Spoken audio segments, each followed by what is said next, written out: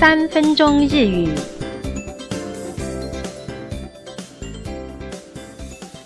大家好，我们今天要进行的是日语生活绘画，我是吕婷怡。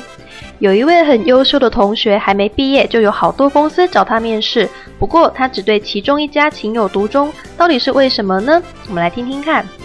羽生さん、どの会社を受けるんですか？私はスバル電気を受けることにしました。社員寮があるし、残業がないし、いい会社だと思います。我们问他，羽生さん、羽生小姐，どの会社を哪一间公司呢？受けるんですか？你要去报考哪一间公司呢？那他回答，私は我呢，スバル電気をスバル電器呢受けることにしました。我决定要去面试这一间。社員寮が员工宿舍啊，あるし又有员工宿舍，残業加班がないし又没有。いい会社だと思います。我觉得是一间好公司。原来这间公司有很多很多的优点，那他举出其中一些的时候，就会用句子的普通型加上し，句子的普通型加上し，那最后再下一个结论。下面我们来看一下公司还有什么优点呢？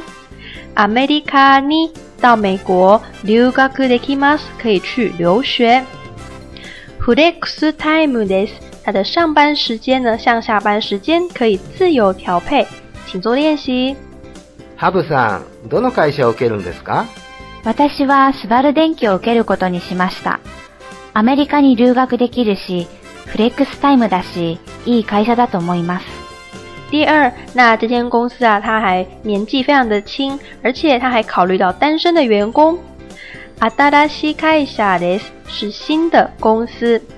独身寮が单身的员工宿舍呢，あります有，请做练习。羽生さん、どの会社を受けるんですか？私はスバル電気を受けることにしました。新しい会社だし、独身寮があるし、いい会社だと思います。